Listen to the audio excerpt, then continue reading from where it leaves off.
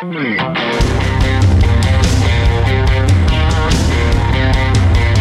to ContenderCast, a leadership conversation centered on shining a light on bright ideas. And now here's your host, Justin Hahnemann. Thanks for downloading. It's Justin Hahnemann on the ContenderCast for shining a light on bright ideas. Today, we're talking about the pen market. Like, seriously, Eagle Pen Company CEO Jeremy Piper, who's the president. Jeremy, it is awesome having you on the podcast. Of course. Thank you for having me. It's so awesome. We have never had anyone on the ContenderCast talking about pens, and I can't wait to dive in. I have always been a pen carrier, like ever since college, probably. You know, I like a nice pen, and so I just can't even wait to dive into this. So here's my first question for you, though. You have your bachelor's in political science, minor in sociology, and you and your father start a pen company. Like, how does this happen? How did you guys even get into this market? Basically, I did not want to go out and get a real job. That's the straight answer. Every entrepreneur, right? Yeah, it was all started out as a hobby, as many, successful people tell you, oh, it's a garage operation, this and that. And that's exactly what it was. It was just a father and son hobby for me and my dad. Wow. And it was just a time for us to get away and we can talk and not have to worry about mom and worry about school or anything else. And we ended up making these pens. I took a woodshop class when I believe I was in 5th or 6th grade. So I kind of got used to working with power tools and what to do with my hands. And we ended up buying a terrible old lathe for about $50. And we put that in the garage. And it was something that me and my dad just learned how to do and got better and better at. But wow. How did you decide that it was going to be this? Like, how did you decide, you know what, let's start making some pens? Like, I mean, not everybody would do that, right? So, what was the genesis? Well, we had, in that woodshop class, we made some kit pens. Now, when I say kit pen, kits are basically a pre-stamped, all the pieces come in a Ziploc baggie that you need for all the working parts of a pen. It has your springs, your little metal bits, and those are all usually made in China or Taiwan, anywhere like that. They're mass produced and they're very cheap. So that was something that we could do. That was, all of $2 or $3. But we liked that a lot because it was a little piece of art that we could make together and then use day to day. It wasn't a piece of art that sat on the wall. It was something you could put in your pocket and take to work. But we made those for family and friends. I had my grandparents' Christmas gifts locked down for years. I bet. I was going to say, no problem there, right? Not at all. No, they loved it. They did a crossword puzzle with something that I made. Oh, that's so cool. But we ended up just basically putting too much time and money into it. Okay. It was a hobby. Like any good side hustle. Right. Exactly. It was something for fun. And then, you start selling one or two at a craft show or, we did a little church show, it's like a $20 table, nothing serious, but we sold a lot of them. We said, oh, that's money. Okay. And then we did another one. You do another one. And we kept buying better parts, better materials, kept it going until when I was in college, got to my senior year, and this was starting to pay for school. Wow. And college isn't college is not cheap. And that was exciting because, this was enough to, pay for me to go to school. What else can it pay for? So I got out in 4 years and my parents sat me down and said, honestly, we were expecting for it to take 5. So we had set a little money aside. I had switched majors a few times. You know how it goes. Sure. So I did too. They said we had set a little bit of money aside in case it took 5 years. It didn't. So we're going to use that as basically your rent. You're going to get to stay here for a year and try to make this work for real. That's really cool. Yeah. So that was the best thing that ever happened was you get a free year basically and said, okay. And being the eternal procrastinator that I am, it was the end of November that we landed our first real retail space partnership. Okay. Now, how did that come about? Because we have talked a lot about that on some other of my episodes in terms of just getting into retail. So talk about some of the challenges you guys faced and then what was kind of the first entry point for you. The challenges were rough because by this point we had actually turned to an American manufacturer. So we had stopped using those Chinese parts that so many people used for a hobby, and we actually approached a metal worker in Georgia who was able to produce those parts. All right, my home state. I love that. In America, yeah, there you go. So we were able to say, okay, this is a completely American-made product now. Huge. It's different from everybody else. What do we do with it? So we were in D.C., and we were doing basically a very nice art show. It's better than a craft show. You know, it's very expensive, a lot of high-end retail around there. And we had parked in a garage in City Center, D.C., which is very, very high-end. So there's Hermes and Louis Vuitton, that kind of shopping. And there's a store in there called the Great Republic. And I later found out that this is a small chain of stores. But they do all kinds of American portraits, battle-flown flags. It's like an American museum where you can buy things, basically. So they're very big dollars. And I had a couple of these pens that were actually made using materials from presidential estates and planted by former presidents. So we had some wood from trees planted by George Washington, Thomas Jefferson, pieces from their estates. And I said, okay, I looked in the window. I was like, this is the perfect shop. They've got an oil portrait of this George is like Washington. Home run for your pens. Hanging there. Yeah, and they had cufflinks and shaving sets. It's like, perfect. Went back the next day. They ended up actually staying open late, and I was able to sneak in, talk to the manager. She put me in touch with the gentleman who opened these stores. Right. And a week later, he had bought our whole stock. Wow. So this was going into all our locations. That's amazing. What are the chances of that? It was one of those things where, you know, our show there on the street doing the open air market, that ended at like 8:30 or 9, and usually they would have closed at exactly that time. So they had luckily stayed open for our 15-minute walk over there. And we were able to just sneak in at the last minute. And, you know, there I was at like 18 years old with this leather binder with some pens in it. And I said, can I talk to your manager? You know, you know, make our first day. But the gentleman, Eddie Patterson, who opened those shops, had other successful businesses and saw what we were trying to do. So he looked at the product we had that day and listened to our story, and luckily gave me the time of day and really knew what we wanted to do. So he bought all our stock, and then about 6 months later, he had actually become a business partner and bought into the company. So he really believed in it, and from there we created Eagle Pen Company, and we are here today. Years later, I'm turning 26 in a few months, and we now do. We make pens for presidential gifts. We're making pens for a supercar company. Now I'm here talking to you about our Apollo 11 pen. I love that. Well, you've got lots of pens, the Kronos, the Sam Houston, the Mammoth, Golden Pheasant, White House, Shuttle Columbia. So first, how did you decide, you know, what were going to be the designs? And then we can get to the newest one, Apollo 11, which is such a great timing with the anniversary of the landing on the moon. Right. So all of our pens so far have very much been built off of what is available in the market for us to work with. So basically all of our pens are made with some sort of historic material related to an American landmark, a person, or even an event. So, you know, we have the Apollo 11, which is really obviously the event. We have a lot of those presidential pieces, and then we have like our White House pen, which has original wood from the White House. Oh, wow. Things like that. That's very cool. Luckily, through the Great Republic, that chain of shops that we were introduced to, we got pushed into a lot of the different areas that are a lot of opportunities arose to buy certain items. We finally had some cash into the company through those sales and through our partnership, that when you look at a piece of wood that was, you know, used in the restoration of the White House after it was burned by the British in the early 1800s, and you say, oh, that's a lot of money. And then you say, okay, I know it's a lot of money, but I can make 30 or 40 pens out of it. Right. At retail, fairly significant. I was going to say, you know, I mean, your pens are not cheap. So, I mean, that they're really nice. No, the White House pens, especially those pens, those all have a miniature oil painting accompanying that wood. So we have the cap of the pen is made out of that original White House wood, but then the body is a hand-painted oil rendition of the White House. So that was, you know, we looked at the market, we saw what companies were making. There's nobody doing historic pens.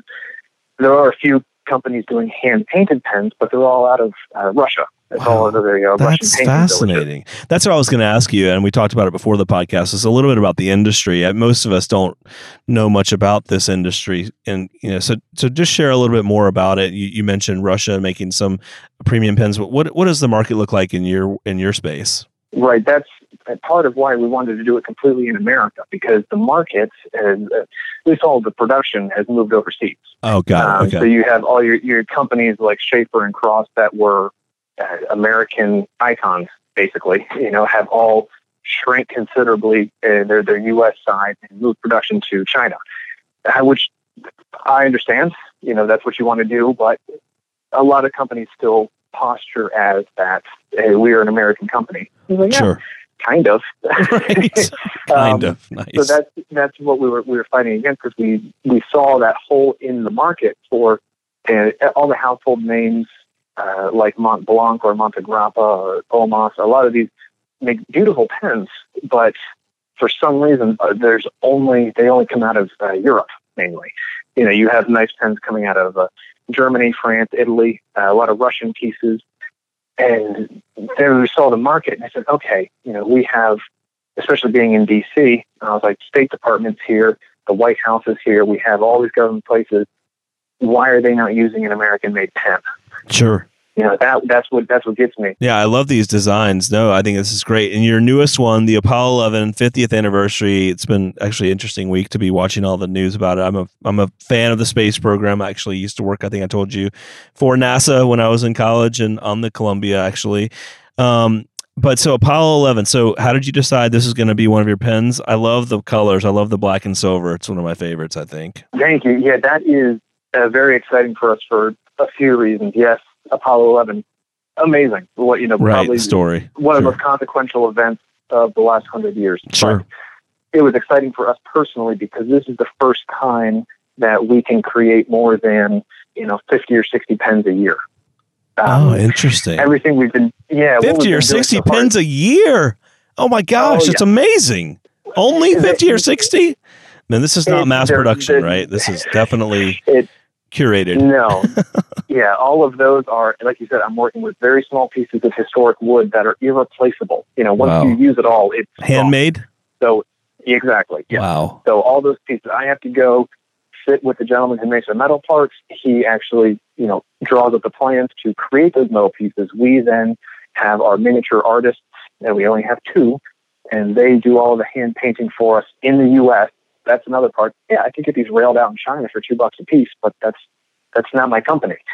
But yeah, we were very limited on that because each of those hand paintings takes about 12 to 20 hours, depending on how intricate you get.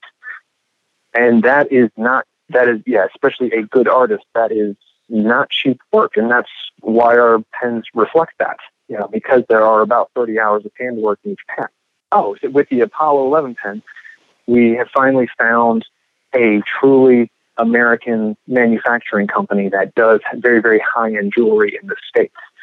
So this is a very good opportunity for us because we can actually make metal dies for the first time. So we can start working with 18-karat gold, fine and sterling silver, enamels, different things that we can do, high relief, guilloche. We can do all of those fine, intricate things that you see from very high-end pens out of France and Italy.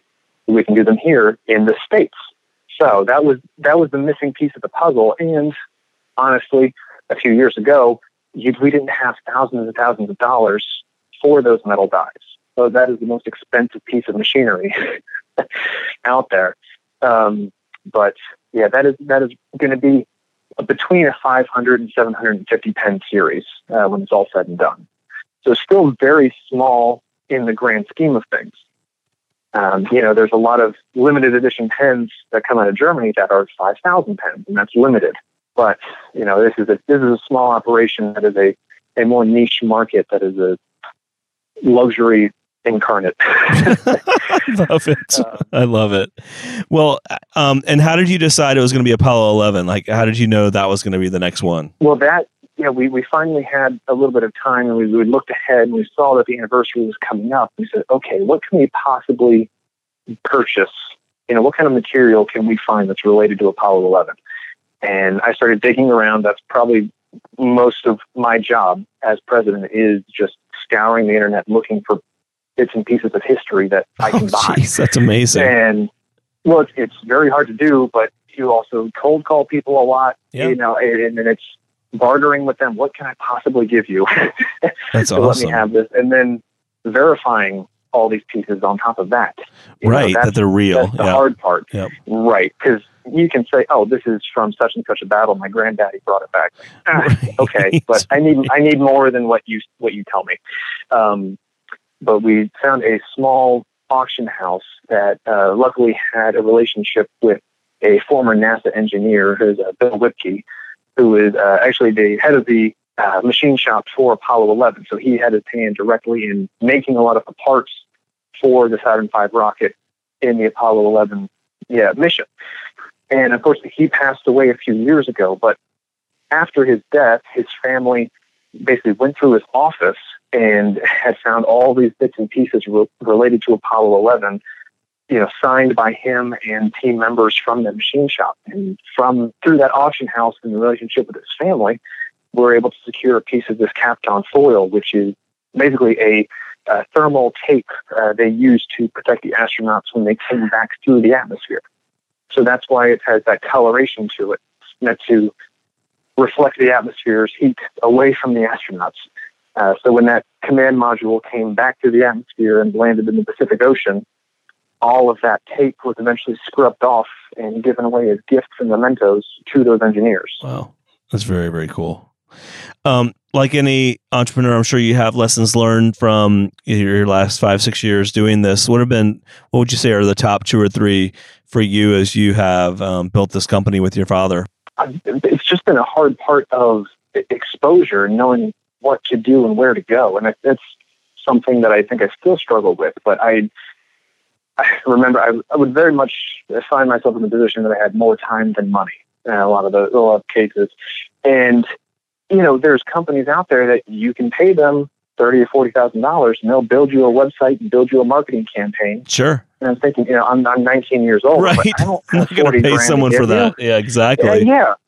So it was just my time. I would regularly, during that year that I had, I would get up, have breakfast, go sit at my computer, and just read and read and read. I was watching YouTube videos.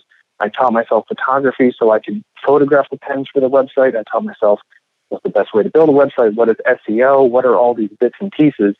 And it was just hours a day. And, my day usually ended at 3 a.m., whenever I got right. too tired. And I would eventually No sleep. crash. No sleep. And then get up again and start over. So that's a good one. That's a really good one. What about working with your dad? Not everybody gets to work with a family member. How has that been for you? It's surprisingly good. That's I hear that a lot of people say, "Oh, working with family is the best and worst thing you'll ever do." And luckily, early on, we had very defined roles in what we were doing in the company. So that I think kept things. We never clashed about anything. Sure, no, that's great. I think that would be such a blast if you get, if you have complementary skills or complementary things you bring to the table. You know what I mean? I think just like any business partner, it just happens to be your dad. That's kind of cool. Right. Exactly. I mean, because my father had excelled incredibly at physically creating a lot of these pieces and the very small, intricate woodwork. So that was something that he loved to do. And I was more than happy to let him do that and for me to sit upstairs and work out how to build a website. The marketing, yeah, totally. Right. Yeah. So that we had the division of labor, so we didn't, we weren't yelling at each other in the wood shop, with our artistic direction. You right. Don't get it. You don't get it. We figured that out early on. That's pretty awesome. It's been great just because I talk to a lot of people my age and they maybe go home 2 or 3 times a year and see their parents. And I see my dad probably every other weekend. That's pretty awesome. And it's been nice to be able to it's like be the so added benefit. Family. Yeah, that's so nice. Well, I know a lot of our listeners will be interested in finding your pens and checking out your company and the different designs. You guys have got to check it out. I mean, these are so cool. So why don't you share, if you don't mind, where our listeners can find you, how they can connect with you, and all else? Sure. Yeah. Right now, our website is eaglepens.com. So eagle, like the bird, and then PENS.com. And it's that handle on Facebook, Instagram, everywhere else. And for the Apollo pen, we are doing pre-orders right now, and we'll also be offering that pre-order probably by the time this is out. That will be through. That's right. Yeah, it will be through Goulet Pens, which is a very large online retailer of fountain pens. Got it. And then we'll have a few smaller independent shops around Baltimore, D.C., a few in Texas, and as well as L.A. So, and then once they're gone, they're gone, right? Once they're gone, they're gone. Yeah. Right? I mean, at some point, the material runs out. Yep, and that's what perplexed people. They're like, oh, you know, when I first started showing this pen off, I said $1,500 for this. Right. Yes. And I said, if you we have about 25 millimeters of compound foil in the very top of the pen. That's very cool. If you want to, you go online and you will find a 1 square millimeter piece in a little acrylic dome and a magnifying glass. Yep. Is about $80. Oh my gosh! You know, and so just for that piece, you start working out. Yeah, you start working out the square foot price of this, and you. That's really cool. That's really cool. Yeah, that hurts. But it's something we absolutely love doing, and I've been glad that we've had such a good reception, both from the government, as an American product, but also from people who are kind of in the pen market and aching for something that is actually American. Right. And interesting and different and like premium. It's just really cool. I really do think it's great. Thank you. When I saw your information, I was like, we got to get you on the podcast. But listen, Jeremy, it has been awesome having you on the podcast. As you roll out other additions, I'll call it, or other lines, I'd love to have you back on. This is so cool, and I'd love to keep following you and hearing your story. Of course, I'd love to. I'll let you know, because we're looking to release 1 or 2, maybe 3 a year at this kind of volume. So the next pen we have planned out after Apollo is going to introduce something from the Statue of Liberty. Oh, that's cool. So we've got some very interesting material coming from that neck of the woods. Yeah, that's awesome. So, that's really, really cool. Well, Jeremy, it's been great having you on the podcast. Thank you so much for having me. The Contender Cast is sponsored by Henderson Shapiro Peck. You can download additional Contender Cast episodes directly via the Apple iTunes App Store, the Google Play Store, Spotify, and other preferred podcast platforms. If you would like to be a guest on the Contender Cast, connect with us at contenderbrands.com. This is Brian Benson reminding you that every winner started as a contender.